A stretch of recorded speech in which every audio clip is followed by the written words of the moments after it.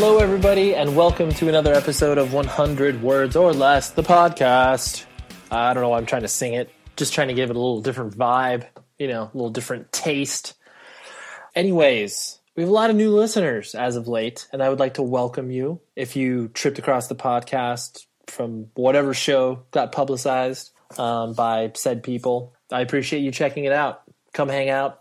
We put it out once a week, every Tuesday morning. Boom, in your inbox, in your iTunes or whatever other podcast catcher you listen into. Anyways, I am your host, Ray Harkins, and some business out of the way, propertyofzach.com. If you are visiting their site, you are doing exactly what I'm asking of you. If you are not, you are missing out on amazing music reviews. You're missing out on amazing polls. Right now, they're doing something I find very fun because I'm a huge college basketball fan. But basically, they put a bracket together of what they call March Sadness, which I think is quite funny. And they are voting on great emo bands. And so may the best emo band win, all from the mid-'90s all the way up until now. So it's like, old people versus new people. And go vote. But it's a great site. We love our partnership with them. So check it out. And I realized I didn't mention, this is episode number 47. Not like that matters, but it matters to me.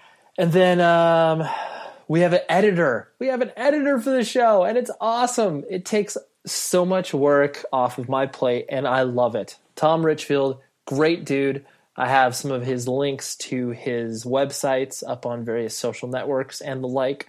Visit his stuff. He's a friend from the UK, does a lot of recording, bands and all that type of stuff. So, Tom Richfield, massive thumbs up. I've already bought him some coffee, and I probably will continue to do so. Review the show, visit the website. Go to iTunes. Some people, we've got a nice little burst of reviews on the iTunes platform, whatever you like to call it. And I appreciate that. And they've all been nice recently. Not like anyone's really super mean. Like, hey, that Ray dude is the worst thing ever. Which someone can say, and that's fine, as long as they are interested in the interviews that I'm conducting or something. Yeah, do that. Go to iTunes, spend like 2 seconds and give us whatever star review you'd like. And then if you want to write a sentence or two, that would even be better, because the more reviews we get, the more credit or something that we get. I don't know. There's just a better chance that we will get placement someday within iTunes, but they'll be like, hey, this podcast got some good downloads. Let's put them up on the front page. And then, then I'll turn into Ira Glass for This American Life. And that's what I'll do. No, I'm just kidding. I will never turn into that, because he is supremely talented and I'm only mediocrely talented. That's not a word, I don't think. But anyways, there is one more thing. And actually, this is the most important thing. If you don't do anything else for the show, please just do this, because, when you get a weird thing in your head that you're like, man, if I would be able to achieve this or get featured on this or get reviewed on this, this would be incredible. This is like the pinnacle. There is a website called the AV Club. It's one of my favorite websites. I visit it a lot. And basically what they do is they do a weekly roundup of podcasts. It's called Podmass. What I would love you to do, because I feel like if I did this on my own, it would be very disingenuous and kind of cheap. So they review shows, and once in a while they do a show they call New to Us that they've never reviewed before. And this podcast would, I think, be perfect for them. So open up your email client, your phone, whatever you need to do in order to email. Podmass, which is PODMASS at avclub.com. Email them, because if they hear from, 3 or 4 people like, hey, check out this show, I really enjoy this, that would be incredible. And then maybe they'll review it, and then maybe some people that should know about this show will know about the show. Because ultimately, that's all I care about, is people that should know and probably would enjoy this content should find it. So anyways, podmass at avclub.com. If you forget it, email me, hit me up on Twitter, whatever, and I'll let you know. Anyways, the guest this week, Ben Weinman from the Dillinger Escape Plan. He is the guitarist of the band. Where to begin? The Dillinger Escape Plan is one of the most inventive bands within heavy music, and I dare anybody to correct me on that. They're incredible. They commonly fall within the sort of metal hardcore world, but they're so much more than that. one of the best live shows I've ever seen. I could go on about how amazing this band is, but if you already are familiar with the band, awesome. If not, go listen to them. They'll probably make your head explode because it's like, holy shit, what's happening here? And Ben is one of the founding members of the band, has been with the band since day one, and has seen and experienced a lot of amazing stuff. And I've grown to know him over the years. Yeah, he's a very down-to-earth, incredible guy that completely has a great business sense about him, is very genuine about what he wants to accomplish with his band, and is just happy to be where he's at. He definitely never thought that this, crazy metal hardcore band would be as successful as they are. And they have a new record coming out in May of 2013. For those of you that are listening to this in 2017, sorry, it's been out for a while. But yes, we had an amazing chat about reputation, legacy, and the most important thing, which is escalator mosh. I know that's not going to mean anything to you right now, but listen to the interview. We will talk about it. One more thing. It's been on my mind recently. Wanted to get it out there. Want to have a nice little discussion with you all. And this kind of goes back to that whole idea of what I was saying where, that one thing, if I'm able to get that one thing, my life will be that much better. Or if this band gets this one tour, this is going to change the game. And I just remember saying that. I can't even remember like when I was touring more regularly or when I was touring at all. There would be definitely times where it's like, oh man, if my band is able to get this tour, this is going to like change things. And I actually do remember one tour where it was Darkest Hour. And I don't know why that we felt like this tour was going to be such a good tour, but it was like, I think it just synced up perfectly with like our school schedules and it just worked perfectly. It was going to be, 5 to 6 week tour. Perfect. And I just remember being like, man, if we get this tour, it's going to be absolutely incredible because we have this other tour that's going to follow right after it and we'll just be out for like 4 months straight and it'll be incredible.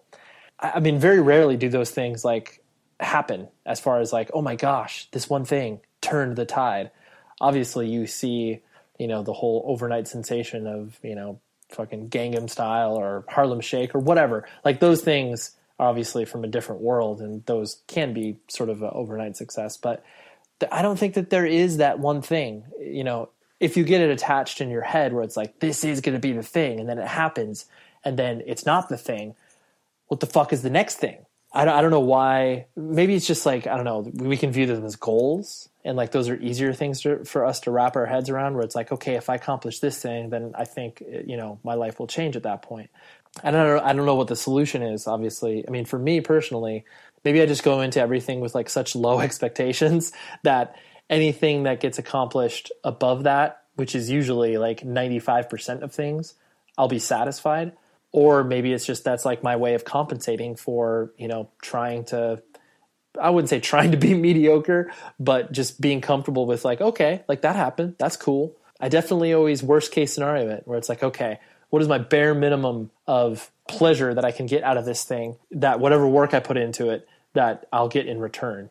That didn't really make sense, but there's no solution to this. We always are going to have those things that we attach ourselves to, and then it happens, and then we go, well, that didn't change. Or maybe sometimes it does, and obviously it's fucking awesome, and then we try to figure out the next thing we can attach ourselves to. But yeah, I do believe, especially from the band world, where it's like that one tour will change everything. It's like, well, it may not change everything. It could help. Sometimes it could hurt. It could end up being like the worst thing you've ever done, but tell me what you think about it. You can email the show, 100wordspodcast@gmail.com. I always love to interact with people that way. Now, here's Ben, and enjoy the show. Wash it down the drain! Down the drain! Wash your smile down!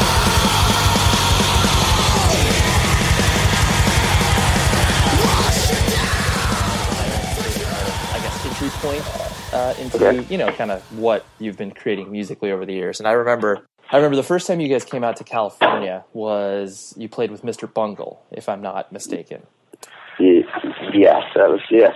Yeah. That is, yeah. Yeah, and so I just remember, like, the anticipation to see you guys had been building for me on the West Coast because it's like, your guys' reputation at that point completely preceded you, where it's like, dude, this band, fucking insane. Like, not only is the music obviously very technical, but then the live shows. You would just like, because this was kind of pre-internet. So yeah, exactly. You would, friends of mine on the East Coast would be like, dude, I saw them in a basement and like, they were like throwing guitars through the ceiling and stuff like that.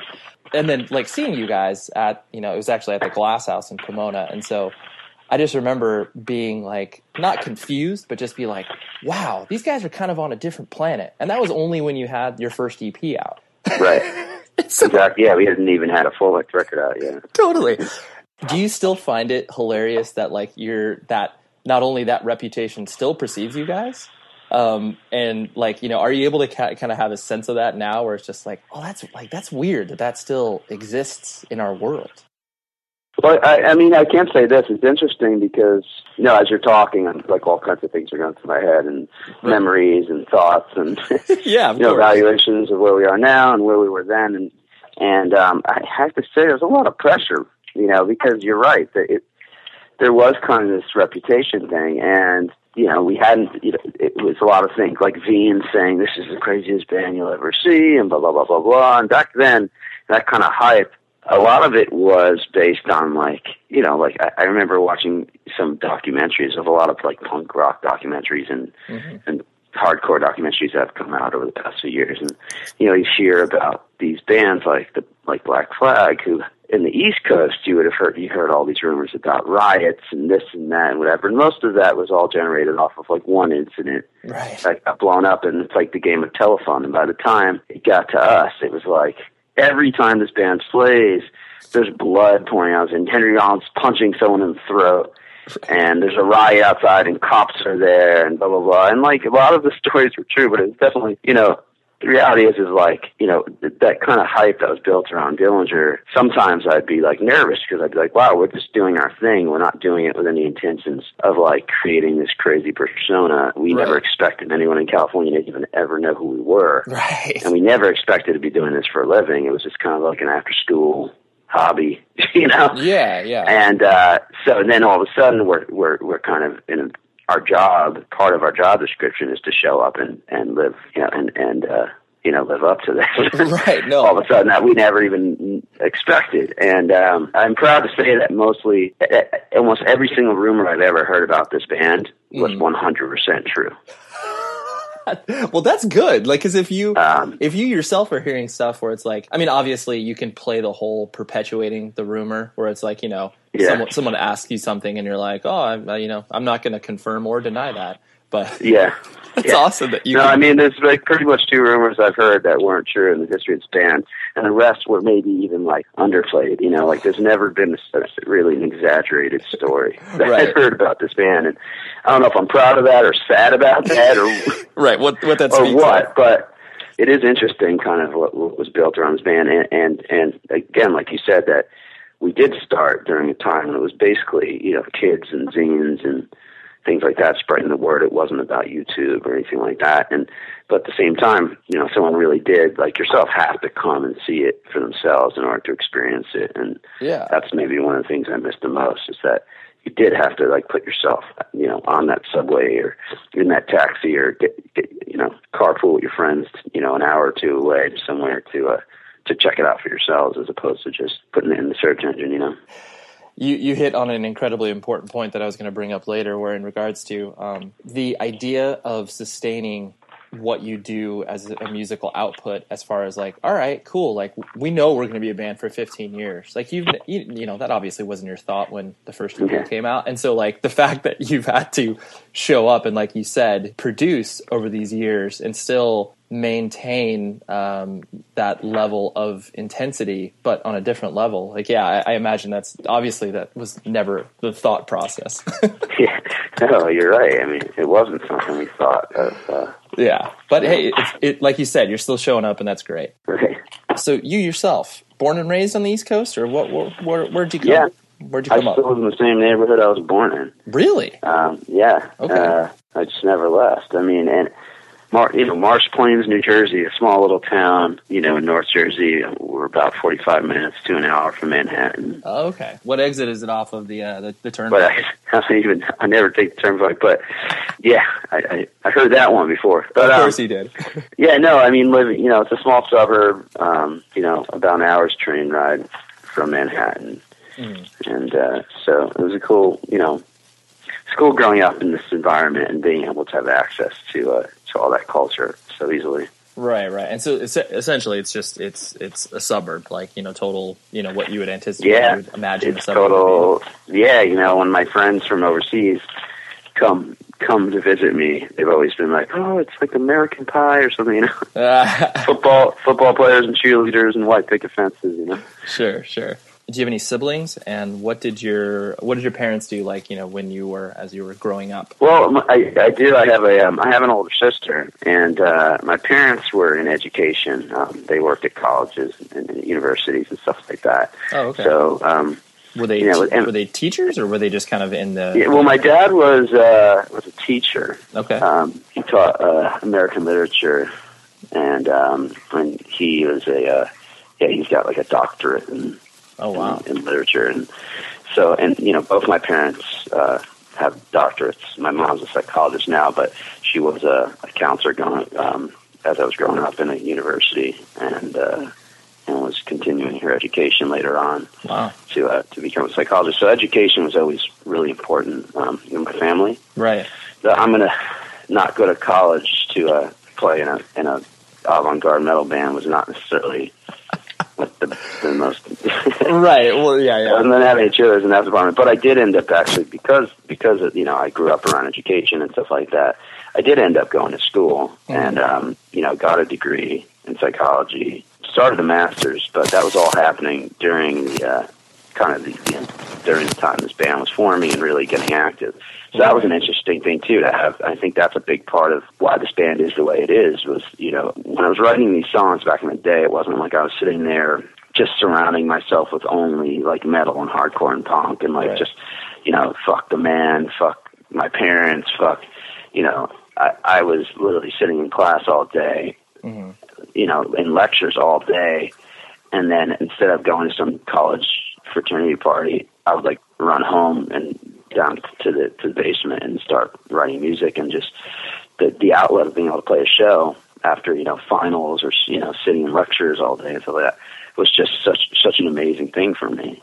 I mean, especially when you're younger, you don't think about the context in which you're writing music. Like, you obviously have a desire to play in a band. Here's the bands you want to sound like. But when, obviously, as you get older and more responsibilities come on your plate, you definitely have to make calculated, you really have to make an effort in order to produce music or whatever passion you're trying to pursue. So it's interesting that that was like, that the influences weren't just, like you said, the sort of low-hanging fruit that most, teenagers are experiencing. And in the conversations I've had on this show, basically anybody that's ever had any sort of teacher as a parent always says the same thing, where it's just like, yeah, like, it fucking sucked when I had to tell my parents that I wasn't doing school, but I still wanted to do school. And like, it's so funny that is ingrained in our DNA, because I was the same way. My mom's an English teacher, and it's just like there's no way that I would not eventually pursue a degree. It was just a matter of the timing of it. Exactly, it was a matter of just making it your own choice, I guess. Yeah. Mm-hmm. Yeah. And so, that's interesting. As you're growing up in high school, like, what sort of roles did you find yourself filling? Like, were you into sports, or were you a dude that's kind of just stayed indoors? Where did you find yourself? When I was coming up, I had a really hard time in school. Okay. And and that was probably hard for my parents too, because they were, education was so important to them, and I had a hard time just focusing on schoolwork. Were you diagnosed with like a learning disability, or was it like? I did. I was diagnosed with a learning disability, and so my parents were really adamant about like not letting that define me. School was really hard, and I was being, when I was younger, I had to go into like these special learning disability classes, and that was really tough on me, being ripped out of class in front of people. And really quickly, I figured out that I was going to have to find my niche as far as what was going to make me special, because it wasn't going to be raising my hand first. It wasn't going to be like, yeah, you know, any of those things. Mm-hmm. And, you know, the typical like curriculum and way of doing things just didn't work for me. And I learned pretty quickly that I was going to have to kind of compensate and find my own ways of doing things. And music was definitely, the first, you know, avenue that really made sense to me as far as like how to absorb information. Right. And I really learned quickly that I was good at it, you know, even just tinkering around on pianos and stuff like that. I clearly had something that like my friends didn't. Did your parents, was music like an important part of your parents' life? Like, you know, how did that kind of become? It was, but ironically, they never, you know, I guess their generation would have been things like the Beatles and stuff like that. Right. And they never got into any of that stuff that, you know, now I love and is a huge part of my listening, catalog right now. But all these things like the Beatles and David Bowie and the Who and Led Zeppelin and all that, the music of the 60s and 70s, they didn't listen to any of that stuff. They listened to stuff that like our grandparents would listen to. Oh, interesting. They never knew anything about rock and roll. My dad was into musical theater. We would go to like New York every weekend and get like cheap tickets to like a Broadway show or something. Oh, wow. And I grew up around all kinds of like Broadway musicals. I saw like the original cast performances of like all these amazing historical musicals growing up and stuff. Sure. You know, it's funny, but that had a huge impact on me because some of that stuff was so dense and it told a story and it was based on dynamics of what was going on as opposed to just, you know, some formulated structure. Right. And it really, you know, seeing those kind of like orchestras and those pits playing all that percussion and doing all these interesting things with all these different various influences based on what the musical was or the show was, really had a huge impact on me. Yeah. And it was definitely the darker stuff that I enjoyed the most, stuff like Sweeney Todd and things like that. So I definitely think that he had a huge impact on the kind of music that I want to make. Yeah, that's so interesting because like I honestly I've never really thought about it in that context where, because, you know, mostly our parents of that generation that you're speaking of, it's like that was obviously like pop music. And like when I first started to listen to music, I never broke it down as far as just like, oh, this is how they write music, or this is like, you know, kind of how a guitar works. Like, you know, you just listen to it. But the fact that you were able to kind of see in the most, you know, visual representation possible, like how these instruments work together, like that's obviously a unique experience, like you said. Yeah, definitely. It was definitely a good experience. And I also get along with gay people really well. You're like, I understand. I grew up in musical theater. You know, right? And I the fact go to Les Miserables movie and have a reference point and I have to understand everything. Right. And the fact that you can also reference, you know, so many of these things that, you know, other people that haven't experienced musical theater, you're like, oh no, I saw the original version of Cats. I know what's up. Yeah, exactly.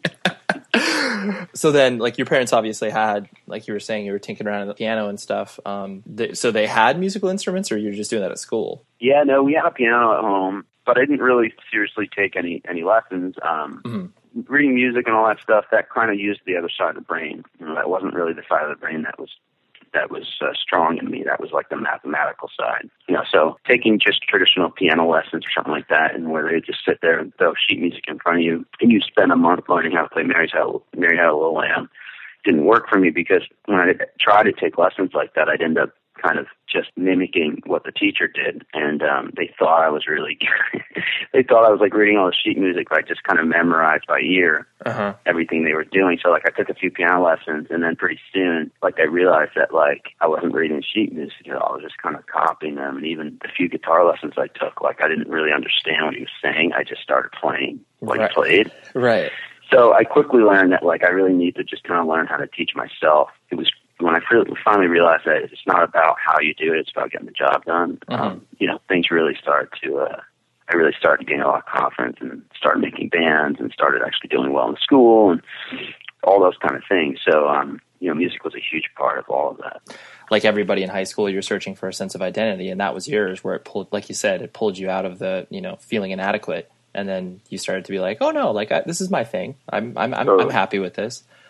As you were progressing through high school, like, you know, when did the independent music scene start to, you know, pop its way into your life, and how'd you get introduced to that? Yeah, I mean, that was a really amazing time for me.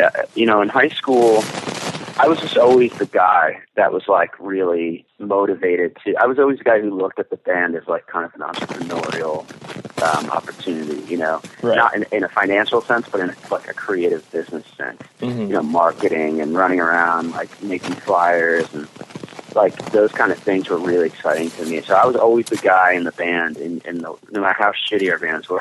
Right. Like I was always the guy who was like pushing it on everyone and like running around and getting a job and in like an office just so I had a copier at my at my fingertips so I could like make flyers. And Right. I remember I got fired once because there was a supply closet that had like double-sided tape that was really expensive, and I used all of it to make stickers. Oh, that's incredible. I made like photocopied 1 million pictures of my band and then covered it at the back with double-sided tape and cut them all out. I spent like, you know, the entire time working, using the supply closet to make stickers for my bands and plaster them all over the school. Dude, that's incredible. I love nothing makes me more nostalgic than those days of like, do you know a guy at Kinko's? Like maybe we can do our layout for like a penny, and it was the best. Oh, that was like the next level. That was like if you could find someone at Kinko's. It was the gold. Give you those cards. It would give you those like copy cards and stuff. Oh, those were, you were set, man. Totally. Like a billion flyers for like nothing. You know? Right. He's like, all right, show up at 3 a.m. Yeah. And then I'll be able to do it for you. Exactly. He's like, I'll hook you up, you know. That's incredible. Yeah, I mean, it was really like that. It was like you start just doing things like on your own like that, and then you really quickly get immersed in the whole DIY scene. And then you discover the Kinko's thing, and then we discovered using dialers to make free phone calls on payphones. Right. And then it was just one thing after another, and you just get absorbed in this world. You start, you know, putting on shows, or just, you know, you realize that you don't really need anybody else. And there was one club in our town that was just kind of this club called Obsessions, and it was just kind of like shady guy that ran it, and he'd try to just put bands on the bill, and they'd have to sell like a certain amount of tickets in order to play, and he had you like running around like begging your family to buy like 1,000 tickets. You know? Right. And it was just really quickly that just didn't sit well with me, that kind of thing. And you know, when I found punk rock and I realized that you didn't need any of that in order to play shows and go to shows and, you know, be a part of it, it really quickly appealed to me. So right, well, yeah, I guess you know, during high school that I got into all that stuff. Right, yeah, and obviously it speaks to your personality. When you start, like, did you start to desire to play in bands like in high school? Like, was that kind of the first taste where you were like, oh yeah, or was it, you know, like once you graduated from high school? Yeah, it was definitely in high school. Yeah, you know, I had a guitar going in high school. It kind of sat in my closet. And I'd pick it, I'd like grab it and just play around on it and then throw it back in. I never took it really seriously. But in high school, you know, meeting other people who played instruments and stuff, it was, took it pretty serious. Right. And so what would be the sort of quote unquote first official band that you like played an actual show with, no matter how terrible it is, or if it's a high school talent show, that's completely fine. Well, yeah, man. Well, the first band was called Legend. And I think there's a band around right now that's called Legend. So maybe it might be ex-members. I don't know. But yeah, they brought the legacy lives on. Yeah, but it was called Legend, and we played a church lock-in. Dude, lock-ins should come back. Like that concept is amazing to me. They lock you in a church all night. What are we gonna do with these kids? And like, I remember in junior high, because like I went to like private and religious schools like my whole life, and it seemed to me, like in junior high, it seemed to me so ridiculous because they're like, okay, let's put boys and girls in a locked gymnasium where all they're gonna try to do is figure out ways to, you know, misbehave or try to make out with one another. Like, I was like, what? Why would you do that? Exactly. So did you have like a 7-hour set?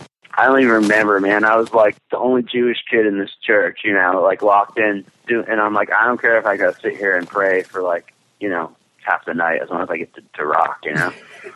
So that's incredible. So you were Jewish and this was like a Christian school? Yeah, it was this lock-in at like St. Virgil's Church or something. And, you know, we got to play.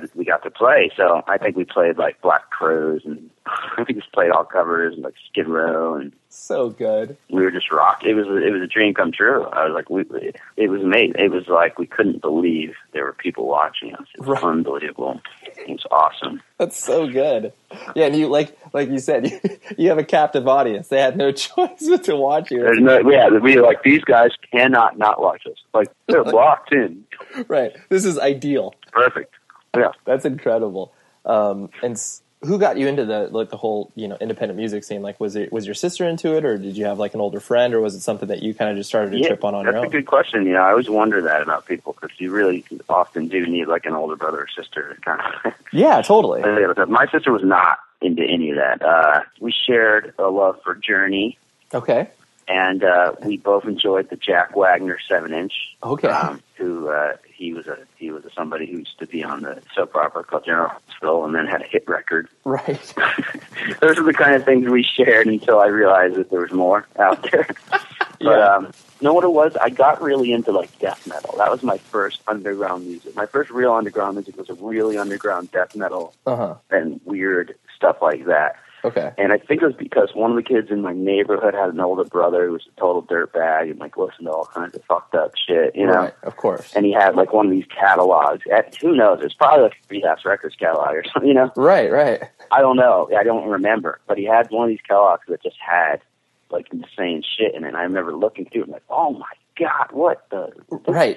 Insane, Right. And I remember just ordering a bunch of stuff out of the catalog, and things like Cannibal Corpse and Deicide, and I just got into all this really hard stuff. And I was like, at the time, that was like the most technical stuff you could find. Completely. It was the most energetic stuff you could find, and it was the most there was the most anarchy you could find. It was in this like super underground death metal, but I remember getting one record particularly. It was a band called Disharmonic Orchestra.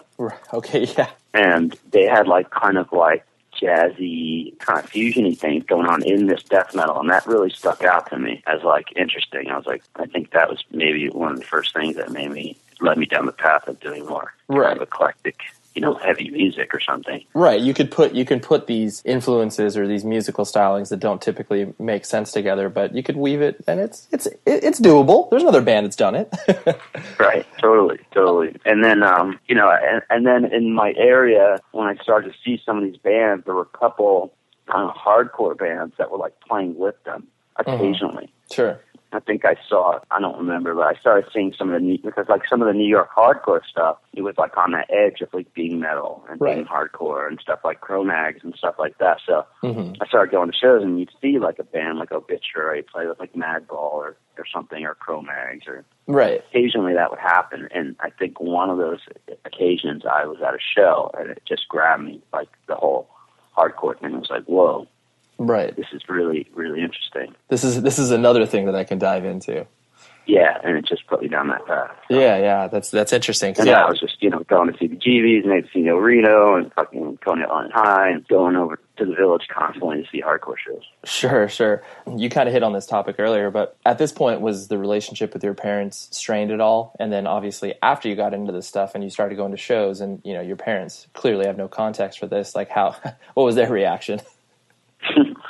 Well, I mean, I don't think they know that I was going to have these shows. Well, what would you say then? Well, but one of the things, I ended up having a girlfriend in New York City. Oh. Okay. When I was in high school, I met this girl at camp or something, and she lived in New York, and so my girlfriend for all of high school was this chick that lived in New York. So it was funny because she'd come to New Jersey and my hometown. She had like a nose ring and like, black hair, and like, everyone was like, whoa, that's so crazy, Yeah. That dude Ben rolls with some crazy, wicked people, Right, from New York, City, Right. So I was immediately kind of like this different breed, just, as soon as I got immersed in this world and like kind of like hung out with people from New York and all this stuff, and I wasn't confined to like the town. Sure. Yeah, I mean, I'd go hang out with her and visit her, and her parents were a lot more lenient than mine. So as soon as I got under their supervision, I was able to just like, all right, later. Yeah, you're like, I'm going to go on these shows and hang out all weekend in New York. Yeah, we just go get on a subway and just go to really dodgy areas and see shows. And I'm sure if my parents knew, they would not be happy. Right. So they were basically like, all right, as long as we're not getting phone calls from the cops when Ben's out, he should be okay. Yeah, basically. I mean, I don't know. I mean, it was hard because they definitely were not stoked with some of the things I was doing, but sure, we figured it out. And, right. Were you? Were you? Eventually, they can't really stop you. So. Well, yeah, totally. I mean, it's one of those things. Like once the train has left the station, all you can do is hopefully it stays on the tracks. Right. And then, like you mentioned, like obviously as Dillinger started to become more of a presence in your life, how did that conversation go? Where it was like, okay, well, I'm not going to go to college, and like, were they just like, you're throwing your life away? This is a terrible decision. Well, I did go to college, and that I think the big thing there was that I did go to school. I actually, when I finished school, I was doing pretty much Dillinger throughout. Started Dillinger while I was in college, mm-hmm. and then would do it, weekends. Got through school, did very well in school actually at that point, and then got a really great job at this corporate job, stock options and a name on the office with my name and medal, a metal plate, Sure. It was like I had this job and. I'd have to put a tie on and go to work, and I'd be just thinking about Dillinger constantly and how I can do this and what's going on with Dillinger and shows, and just, again, like it transferred from being in school and being excited to go play Dillinger to just getting this job, mm-hmm. and things starting to happen. Like, I was in this job during the time that we got the Mr. Bungle tour, and we were about to put out our first full-length Calculating Infinity, and we had some hype off that EP on Relapse, and so we'd already taken that step towards some kind of success. We were signed, we were getting gigs, there was hype, but it wasn't like a career yet. It wasn't like right. Anything like that. So they were just happy. They just saw me hustling. They were like, this guy. I was just working so hard all the time, whether it was in school or work. And Dillinger, I was doing everything, like mm-hmm. full on, just pushing so hard. So they just were proud of me, honestly. They were just like, this guy's an animal, Right. Well, no, that's... He's just like, how can we complain, He's like... Right. Well, no, that's cool, because when, obviously when you have to cross that bridge and be like, all right, I'm dedicating myself to this, as long as your parents have a sense of like what it is you're trying to accomplish, and like mm-hmm. you said, that you're doing hard work in this. It's not like you're just like, sitting around jamming on guitar for like, 12 hours a day. Yeah. It's like, that's a huge difference, because obviously, like, you totally hear the stories of like, oh, dude, I'm going to move to LA, and parents are like, what the fuck are you talking about? Like, this is right. a terrible idea. But then totally, and I was realistic. I wasn't moving to LA. I was like staying in the area, just doing it the right way. Like I was working hard, and it wasn't like a pipe dream thing. It was like I realized, like, don't put all my eggs in that basket.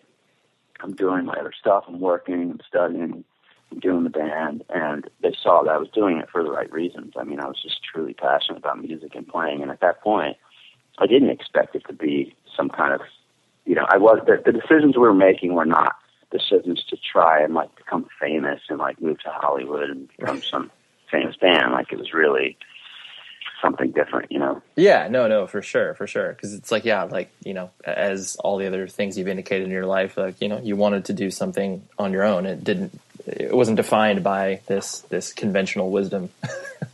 Right.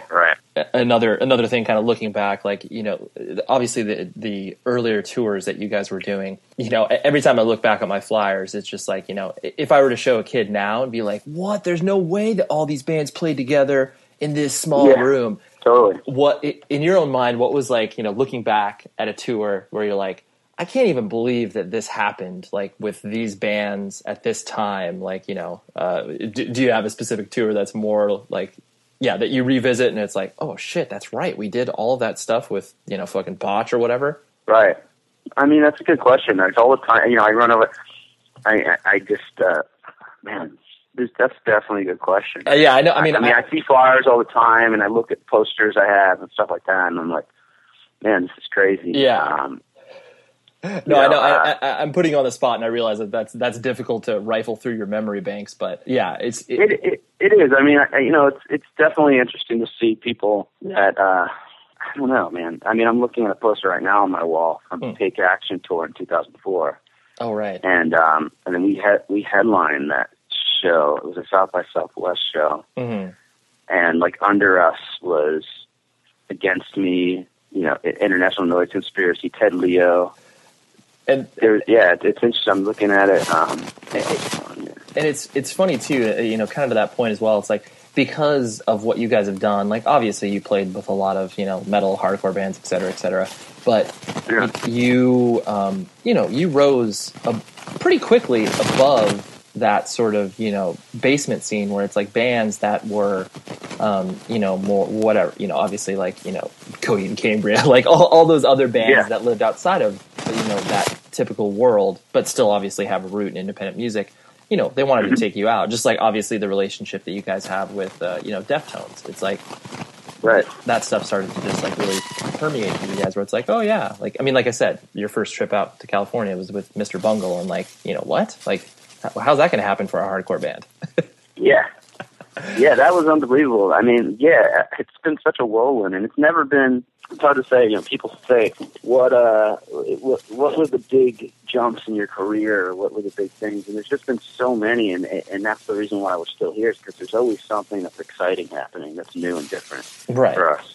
And it's never been one. There's never been one tour or one incident that's like made a huge difference, I don't think, in a like real impact. It's just been this collection of all these things over so many years, and just honestly just surviving and still doing it, not, and has been really the biggest, I think, benefit for us. It's just the fact, and the most impressive thing to me is just that we're still here. Right. No, totally. Because it's difficult to put obviously everything in context when you're still involved in it. The most difficult thing is keeping a band together, period. Like that's hard. Like, I know it seems like such a simple task, but like, especially when people start playing in bands, they're in their, late teens, early 20s, and it's like the most tumultuous time in people's lives. And like you said, the proof is in the pudding, the fact like, well, we're still standing. Yeah. That's successful. Yeah, serious. And like you were mentioning earlier, where you were really drawn to the, being sort of the business guy of the band. Because anytime you hear about the dude in the band that like handles the business and like, manages themselves or whatever, more often than not, it's like, oh, that dude can't do shit. Like, he is terrible. He just, he won't answer your email for like 2 weeks or whatever.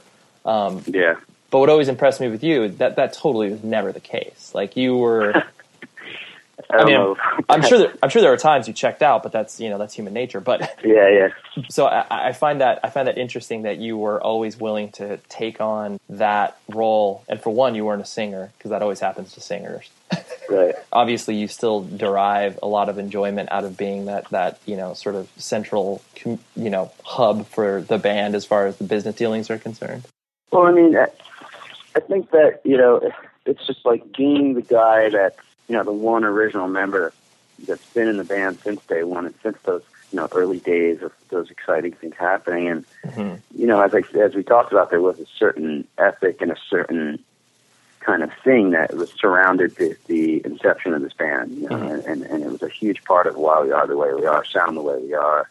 If anything, it hasn't been about like having control over everything, or it's been more about like kind of like, the responsibility. It's been a responsibility. I just feel like, the fact that we're still here, and that we've lasted as long as we have, and we're still somewhat relevant, at least in this world of all this new stuff going on and all these fads that have come and gone. Right. It's like, I just feel like I've always felt like I have a responsibility to kind of maintain that legacy, and to just make sure that we're standing true to some of that ethic that we started with. And so I've always wanted to make sure that was in my hands, that it couldn't, to at least some degree. You can't control everything, and obviously, other people are contributing, and of course, and the band evolves and changes. But I've always felt like it was my responsibility just to make sure that some of that attitude and some of that ethic from the early days still stays. That print is still on it. Yeah, no, I like that. I like that philosophy, because it's hard to do that. And obviously it's like when, the whole saying, like, you lose the forest from the trees, it's, that's totally applicable to this, where it's just like, if you didn't steer the ship as closely as you have over the years, like, Dillinger may have changed to the point of where, you can't trace the lineage as well. You can't see what the band has done over the years. It's like, sonically each record sounds much different than the last. You can still trace everything back, not only musically, but like you said, philosophically, where it's just like, oh yeah, you know, the band is essentially still the same band. Like they're not fucking rock stars. That's been the difficult. That's been really the challenge, and that's been the most exciting thing about this band is to continue to evolve and change and try new things and not get bored and not become a band that just has to put out the same record over and over again, but still, like you said, maintain that stamp and that attitude to some degree where you can still trace the lineage and it's still the same band. Yeah, no, that's been really the biggest challenge, and I think, you know, what I'm most proud of, I guess. No, for sure, and that's something that you should be proud of. And sort of to you know, wrap things up in a somewhat cohesive manner. I always find it interesting because your band has obviously been through a lot, from member changes, label changes, et cetera, and the band has been put into fucking ridiculous situations.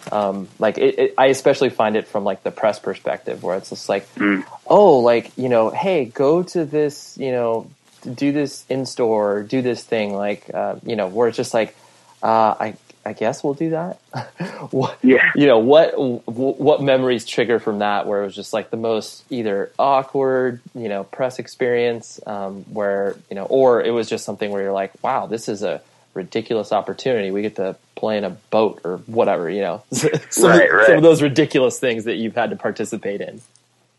Oh man, there's so many throughout the year. I mean, a couple things that stand out were like, I mean, some of the things in the early years we were doing things like, because we were kind of the band, like when we signed to Relapse, and it was predominantly like, you know, a lot of just heavy grindcore and stuff like that.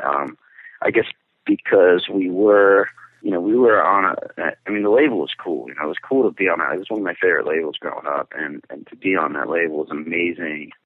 I guess, you know, there was kind of interesting opportunities that came with that, because being the band that was a little more avant-garde, had more, I don't want to say more artistic, because it wasn't more artistic, but I guess could kind of like touch on different, you know, vibes and different kind of different worlds. Yeah, we kind of touched on different worlds.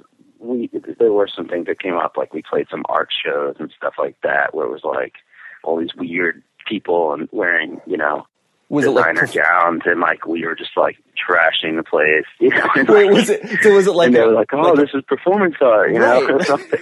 So it was like a performance art, like it was a gallery and you guys were playing and it was just like weird, totally weird. Because we're just like, you know, I was probably wearing like a carcass shirt or something, you know, and, like, and there's these women with champagne and like watching us, you know, kind of horrified, kind of interested, right. You know, anything from like those things to like the simple things of just the early days of just playing anywhere we could, where we're like, okay, we're playing this coffee house and there's people drinking lattes, playing Scrabble, and like Dimitri's like jumping on the table, like right. You know, a lot of trying to play Scrabble, you know, like kicking their board over, you know, and they're just like, what the fuck, you know, I don't want this.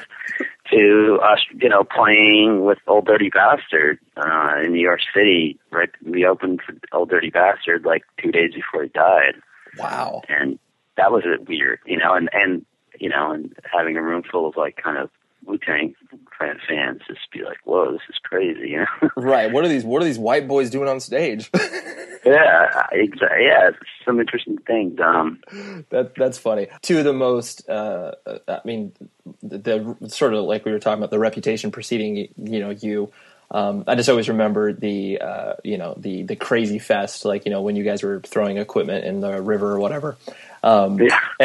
And then, I mean, obviously, like you spoke about, like the fire breathing when, you know, Dimitri was doing that. And then, I always love that video of, the Virgin Megastore in-store where Greg's just swimming over people. Like, yeah, that was an amazing experience, like looking back, because again, it was just one of these things where someone's like, yeah, we're doing this benefit for the tsunami. And, do you guys want to play? We're like, yeah, definitely. You know, a lot of people, you know, a lot of tragedy over there. Let's just show, you know, right, show support. But at the time, we all lived on the East Coast, so we're like, let's just go there with our guitars on our backs and play a show, you know. Right. And you know, it became one of the most memorable moments for us, just based on that video, even. And I do remember playing and just kind of seeing people in the store, just random people who were just there to shop, kind of coming down the escalator as we were playing, and then seeing us with like horror, and then trying to run up the escalator like the opposite way. Like, I do not want to get down, like, 'cause the escalator pretty much went down it, and you walked off into a pit, into that pit that you see Greg jumping on, and it's like, I remember seeing like these girls coming down the escalator to get, to like shop, and like being like, and like running back up, like trying to beat the escalator. Dude, that's and I'm sitting there playing guitar, watching it like I'm watching a show. Like, and I had to remember, wait a minute, I'm playing. I gotta like get that focus again. Right. Yeah, the fact that you had like the wherewithal to recognize that and be like, oh, this is hilarious. Basically, like they're plummeting to their doom in a way. Yeah, they're being fed to the lions, basically. Yeah, that's incredible. But yeah, I was very glad that moment, or that entire, that moment was captured, and obviously will live on the internet for quite some time. It's funny because like that kind of stuff happen all the time, and it's like, with YouTube, it's funny and it's cool, but it's like funny because, like we said, you had to go to the shows back in the day, and but like, somebody happens to have a video camera or something, and all of a sudden it's like this defining moment. Mm-hmm. But that's not like that wasn't like, and still isn't like an odd Dillinger show, Like, no, right. It's a Dillinger show, you know what I mean? right. But yeah, but you definitely had to, witness it to believe that. I mean, I don't know why this triggers this memory, but like, when Ink and Dagger started to tour and they were, obviously dressed up like vampires, and that's like, yeah, dude, you got to go to this show. Like they're vampires. Like, yeah, I definitely, that was the coolest thing ever, man. Yeah. Right. Like, and I definitely, I think just because both you and I are so involved in independent music, it's tough to kind of, remove yourself from it. But yeah, you definitely don't feel the same sense of urgency to be like, oh, I have to see that, like, I mean, the most recent example I can think of is like, like Ghost. Obviously, it's like they put on a show and it's incredible. Mm-hmm. And so, but yeah, it's like, band like whatever, doing a reunion show where it's just like, oh, I guess I got to see that because it's like, right, reuniting or whatever. But the bands. Yeah, I mean, I try to think about like what the difference is. I mean, like, why is like seeing some young band who wears like eyeliner and some weird, looks like Mickey Sick or just, plays like emo metal. Like, why is that not the same as like Ink and Dagger or something? And sometimes I minimize it just because I'm old and I'm just jaded or. Right. But I don't know. I think a big part of it is the fact that it wasn't something that it was more artistic to me. I mean, it was like, when bands went to that effort, to me, it wasn't with like this idea that you were going to be famous or you're going to appeal to some giant crowd or you're going to be on the radio or you're going to have like posters and Hot Topic. That just didn't exist. Right. So it just seemed a little more pure. The intention seemed a little more pure because, I mean, sure, everybody wanted to be something within our scene. Of course. We wanted to be the cool kids in the room. But it kind of ended at that, It was never a means to an end. There was never any thought that any of us could make a living at it or anything. It was like, let's try to just not lose money. Right. Let's try to make some impact in the small scene and do something that we're stoked about. I definitely like that. I mean, every tour that I did in the beginning, late 90s was like, let's break even. Like, as long as we're coming home with like, and especially the idea, like, everybody that's in a touring band now knows the idea of like per diems. Like, oh yeah, I'm going to get $10 a day or 20, whatever. Yeah. But it's like, I just remember being like, all right, well, we have to work jobs because we're not going to get per diems. Like, we're going to put all that money into the gas that's going to get us to the and we're buying our own food. Like, yeah. But yeah, no, it's definitely a difficult balance to be able to like maintain the perspective, especially it's like, a person such as yourself, who's obviously, it's like, you can tour with some of these bands, like, they, they obviously are so far removed from the context that, you've grown up in. So you have to, you more than they do have to do a lot of work in order to kind of like, get into their mindset. Like, they look at, they look at Ben from Dillinger and are just like, oh, that dude, that dude shreds or whatever, like whatever perception they have of you. But then, you look at them and it's like, oh man, like, I don't even know where to begin with this. Like, just try and relate. Yeah. Yeah, for sure. But it's good because you've always struck me as a person who obviously would do that work. Like, you're not turning a, blind eye and being like, well, you know what, like fucking, I'm writing these people off immediately. Like, I'm not. No. I mean, it's all relevant and it's all important, Yeah, I mean, that's the challenge of continuing. If you want to stay in this world and do this, you have to. Right. No, you have to respect the changes and all that stuff, Yeah. And at least try to understand it. But at the same time, I think I'd like to say that, while everybody in this day and age has to do a lot of work to differentiate themselves and be special based on just the amount of bands out there and the access to information and the ease of information of putting it out there, I'd like to hope that what will continue to make us different or stand out is some of those, I guess, qualities that came from those early days, Right, yeah, right, exactly. So, it's like I said, well, I'm not ignoring, I wouldn't ignore these differences or these changes. I wouldn't say that, we're better than those bands just because we went through that. I would like to hope that what differentiates us and just the sea of bands are those differences, Mm-hmm. Yeah, definitely. Because all it is context. Because the idea that like you were referencing some of the documentaries that have come out, it's one of the most glaring issues that I have with American hardcore is the fact that they're like, oh yeah, well, hardcore basically ended in 1985, and it's just well, it's easy for people to say that obviously aren't involved anymore. If you're not involved, right, it dies when you decide to move on from it. Yeah, it's so difficult to be able to kind of maintain that positive attitude towards nostalgia in general, where it's oh man, those days were so much better than now, and it's well, no, technically now is better than then, because it's such a difficult balance, but it is. It's hard. I think about it all the time. So yeah, you're right. You can't be that way. Choose to care about it and be involved. Right. That in and of itself, in all honesty, in my opinion, makes you better than all the people that have dropped off. And when I say dropped off, not from a sense of because of responsibilities they can't go to as many shows or whatever. It's that's fine, but it's you can still care about that. You can obviously, like you said, the ease of information. You can still be aware of everything that's happening, but you're just not able to actively participate beyond purchasing music and supporting bands in that fashion. Yeah, well, true, man.